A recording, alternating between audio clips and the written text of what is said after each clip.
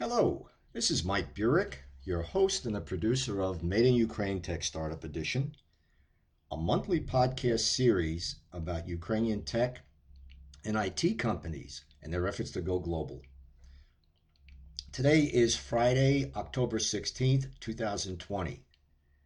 Our guest for this episode is Yaroslav Azhnyuk, who is the CEO and a founder of the Ukrainian company PetCube. Welcome, Yaroslav. How are you? Hello. Thanks so much. I'm doing well. How are you? Good, good. And thanks so much for agreeing to come on the podcast today. Sure, my pleasure. So it's been a while. I last interviewed you for an earlier podcast in July of 2017. And then on Ukrainian Digital News, I profiled you in a five-part series I did in 2019 called The Cultivators, talking about Ukrainian entrepreneurs and what they've been doing on a global stage. So I'd like to catch up with you about what you've been doing since 2017, but I think we should start off first with talking about PetCube and how it was founded and why. Where did you come up with the idea for PetCube? Yeah, absolutely. So we founded the company together with two of my co-founders in 2012. So it's like 8 years ago. And the idea came to my co-founder Alex, who is a chief technical officer. He created a camera with an interactive laser toy to entertain his dog remotely. And then he realized that many people around the world need ways to connect with their dogs and cats and other animals. And just like we humans are connected with computers and smartphones and the internet, we need that kind of connection to our pets, who are like children for many people.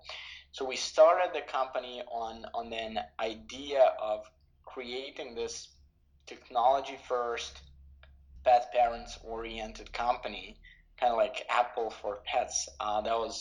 That was the short version to explain it back in the day. And what it evolved into is that we understood and kind of formulated this mission to connect pets to the internet and give them a voice. And that sounds kind of aspirational, but but by giving them a voice, what we really mean is understanding pets, and that is possible with the current state of artificial intelligence technology and just analyzing different data from how pets move during the day. So the company basically designs, manufactures, and sells interactive pet cameras. We currently have three products on the market: PetCube Play, an interactive pet camera with a laser; PetCube Bites, an interactive pet camera with a treat dispenser; and PetCube Cam, just an interactive pet camera with a vet chat built in. And that's the newest product that was recently launched. Yaroslav, back in 2017, when I first spoke with you, I think the size of the U.S. pet care market was somewhere around $70 billion. Has it grown much since then? Yeah, that's correct. It has grown. It was actually recalculated. They changed the approach, and it's now considered to be around $100 billion expected this year. It grows about 5% year over year. Interesting. And who are your main competitors out there? It's a good question. Since we're making home cameras for human-pet interaction, our biggest competitors by market share are currently companies like Amazon and Google, who are making these home cameras like Blink or Ring by Amazon or Google Nest. And these are big camera manufacturers, and people are buying these cameras to watch their pets remotely. Those cameras are not interactive in any way, and they don't have like software features to interact with pets. So that's how PetCube is different. All of our software is built around understanding pets and interacting with them and providing better care with the built-in vet chat and things like that. But I mean, it's really fun to be competing against these giants and very well respected companies and the products they make, and especially when you have one or another reporter in their review saying, "Oh, I like this camera more than Blink," and I'm like, "Okay, Blink is owned by Amazon, one of the most expensive companies in the like one of the largest companies in the world." I'm like, "Okay, we're doing well if we can make a product better than those guys can." And I understand that early on you moved your headquarters from Kyiv to San Francisco, California, but that you still have an R&D office in Kyiv? Yeah, that's correct. We have always had an office in Kiev, and it was always our largest office. So since the beginning, we were kind of in between three continents. We had engineering, design, back office, most of our team in Kiev, and then we had manufacturing in China, in Shenzhen, and that's kind of world's capital for manufacturing. Samsung and Apple and many other prominent companies are being manufactured there. And we had our head office for sales and marketing in California, and PetCube is a US incorporated company. So I would spend a lot of my time in San Francisco just recruiting some of the top talent, just learning from, again, some of the top talent, fundraising, and a lot of things like that. And how was fundraising in the early days? Did you basically bootstrap the company or did you go for outside investors? Yeah, we had it all the possible ways. So we started off, in the very early days of the company, we set on the target to be a globally relevant company, a world's leader in technology, like software and hardware for pets and pet parents. That was a very ambitious goal, and we knew that we will have an office in San Francisco and Silicon Valley, and we will play this kind of startups rule book, right? We will raise venture capital, we will invest it into R&D, we will build a brand, and we will go after the world's biggest market, which is in the US. So for the first year, we invested about $40,000 of our own savings, and it was for three 23-year-old guys with a couple years of experience behind their belts each. That was pretty much all of our savings. And then after that, we raised some seed funding, and after that, we raised first round of venture funding, another round of venture funding, and I was the person who was dealing with that. So over the course of the company, we raised about $25 million in funding, which is quite a lot of money, and it's probably one of the bigger fundraising track records for a company with Ukrainian roots.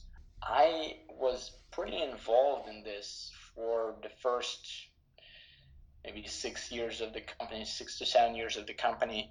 And fundraising takes a lot of time. I wouldn't recommend to spend too much time on it. Sometimes I think, well, maybe we're spending too much time fundraising and kind of chasing this, venture returns. But it helped to build out a really powerful technology, a powerful brand, and so far, pretty happy with how it went. And can you talk a little bit about some of your new products that have come down the line since 2017? Sure, yeah. I mean, we've been leveraging and thinking a lot about how we could use machine learning technologies to analyze all the video data that goes through the cameras and mine it for insights about pets' health. And we've launched a couple of software products, like PetCube Care is this cloud video storage that allows you to see what your pet was doing when you were not at home. And based on that kind of cloud video storage service, we have introduced the artificial intelligence powered service, which can detect the cat or dog or human on your video, or barking or meowing on the audio. And the service that's about to be introduced is being kind of tested on a small set of users now, is something we call activity tracking, which basically tracks your pet's activity during the day, and whenever the activity is abnormal, it will notify you and it will recommend you to talk to a vet or consult a specialist. So that's kind of set of services there based on video history and intelligent understanding of what's going on with your pet when you're not at home. So in this way, PetCube kind of turns into this smart dog watching nanny. And another thing we have launched earlier this year was a service that we call Vet Chat. And actually, every person who buys a PetCube device gets one vet consultation for free. And then from within the app, they can just talk to a certified veterinarian any time of the day, almost immediately, and get advice or consultation on whatever they're worried about. And this is a subscription service. It costs $4.99 a month, which is an incredibly affordable price. And it's 5 to 10 times more affordable than some of the competing offers. So I'm really proud of that, and that's kind of relevant in the time of pandemics when you don't want to, be spending your time going to the doctor physically when you can avoid it by just virtual consultation, telemedicine for pets. And then on the devices side, we have recently launched a product that is called PetCube Cam, and it's been our reaction to many of the requests we've had from our customers to make a more affordable product. So our first products were more in a premium segment, which costs $199 for PetCube Play with a laser, or $249 for PetCube Bites with a treat dispenser, and they would have this beautiful aluminum used in the design, and it would look really cool. And we have launched PetCube Cam that is currently available for Amazon just for $39.99. It is just a camera. It doesn't have like an interactive tool like a laser or a treat dispenser, but it's a really good camera, and it works with all of our software. So if you have Play or Bites devices, that will work together. And most importantly, it has also features like activity detection or vet consultation. So it's like the best camera for a pet parent, and it is affordable. Actually, the most affordable camera we've ever had. So it's been quite a lot of different interesting new launches over these years. So in addition to Amazon, where else are your products sold? So that's a good one. We've some time ago, maybe 2 years ago, we were selling in many different retailers around the United States. We were in over 5,000 different retail stores in the States and another around 18 countries around the globe. So it was a big push. And then what we saw happening is that retail model just doesn't work well for us. It requires a lot of investment that in the best case just kind of break even, and in the bad case they are unprofitable for us. So we changed the sales channel strategy. So in the US, you can now get PetCube only in online stores. It's Amazon. As of recently, it's also Walmart.com. And there might be a couple others down the road in the US. And then currently PetCubes are also available in Australia and launching in Canada soon. And I think we'll be expanding more with the newer devices to other countries, but mostly with an online distribution model, as that's kind of the conclusion we came to, that is the model that works best and scales the best. Yaroslav, unfortunately, we're out of time, but I did want to ask you one last question. I understand that you do spend a fair amount of time traveling, not necessarily right now in the days of the pandemic, but you have been out there talking to young entrepreneurs, trying to convince them of the global opportunities that are out there. Can you comment on that? Sure, yeah. As I talk to entrepreneurs from different countries and through Y Combinator community and other opportunities, what I see is that both in the United States, mostly outside of Silicon Valley, and more globally around the world, there is a lack of real innovation and lack of really impactful global ideas. And I'm seeing people solving problems or like creating products like sticker packs for messaging apps when there are so many challenges around the world where the real money can be made. I know, take education or global warming or justice or media or poverty. There are many areas where money can be made. There's like in countries like Ukraine, you have lots of resources that are not being used properly, not creating added value, like be it lumber or coal or iron ore. Many opportunities around those areas exist if you approach them with an innovator's mindset, with a kind of startup playbook.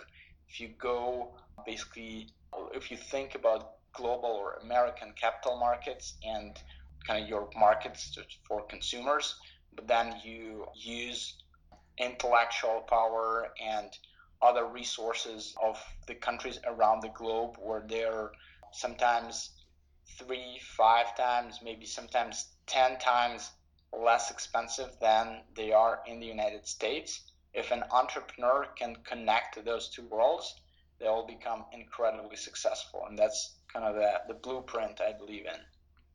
Yaroslav, thanks so much for your time and for coming on Made in Ukraine today. Thank you. I have been speaking with Yaroslav Azhnuk, who is the CEO and a founder of the Ukrainian company PetCube.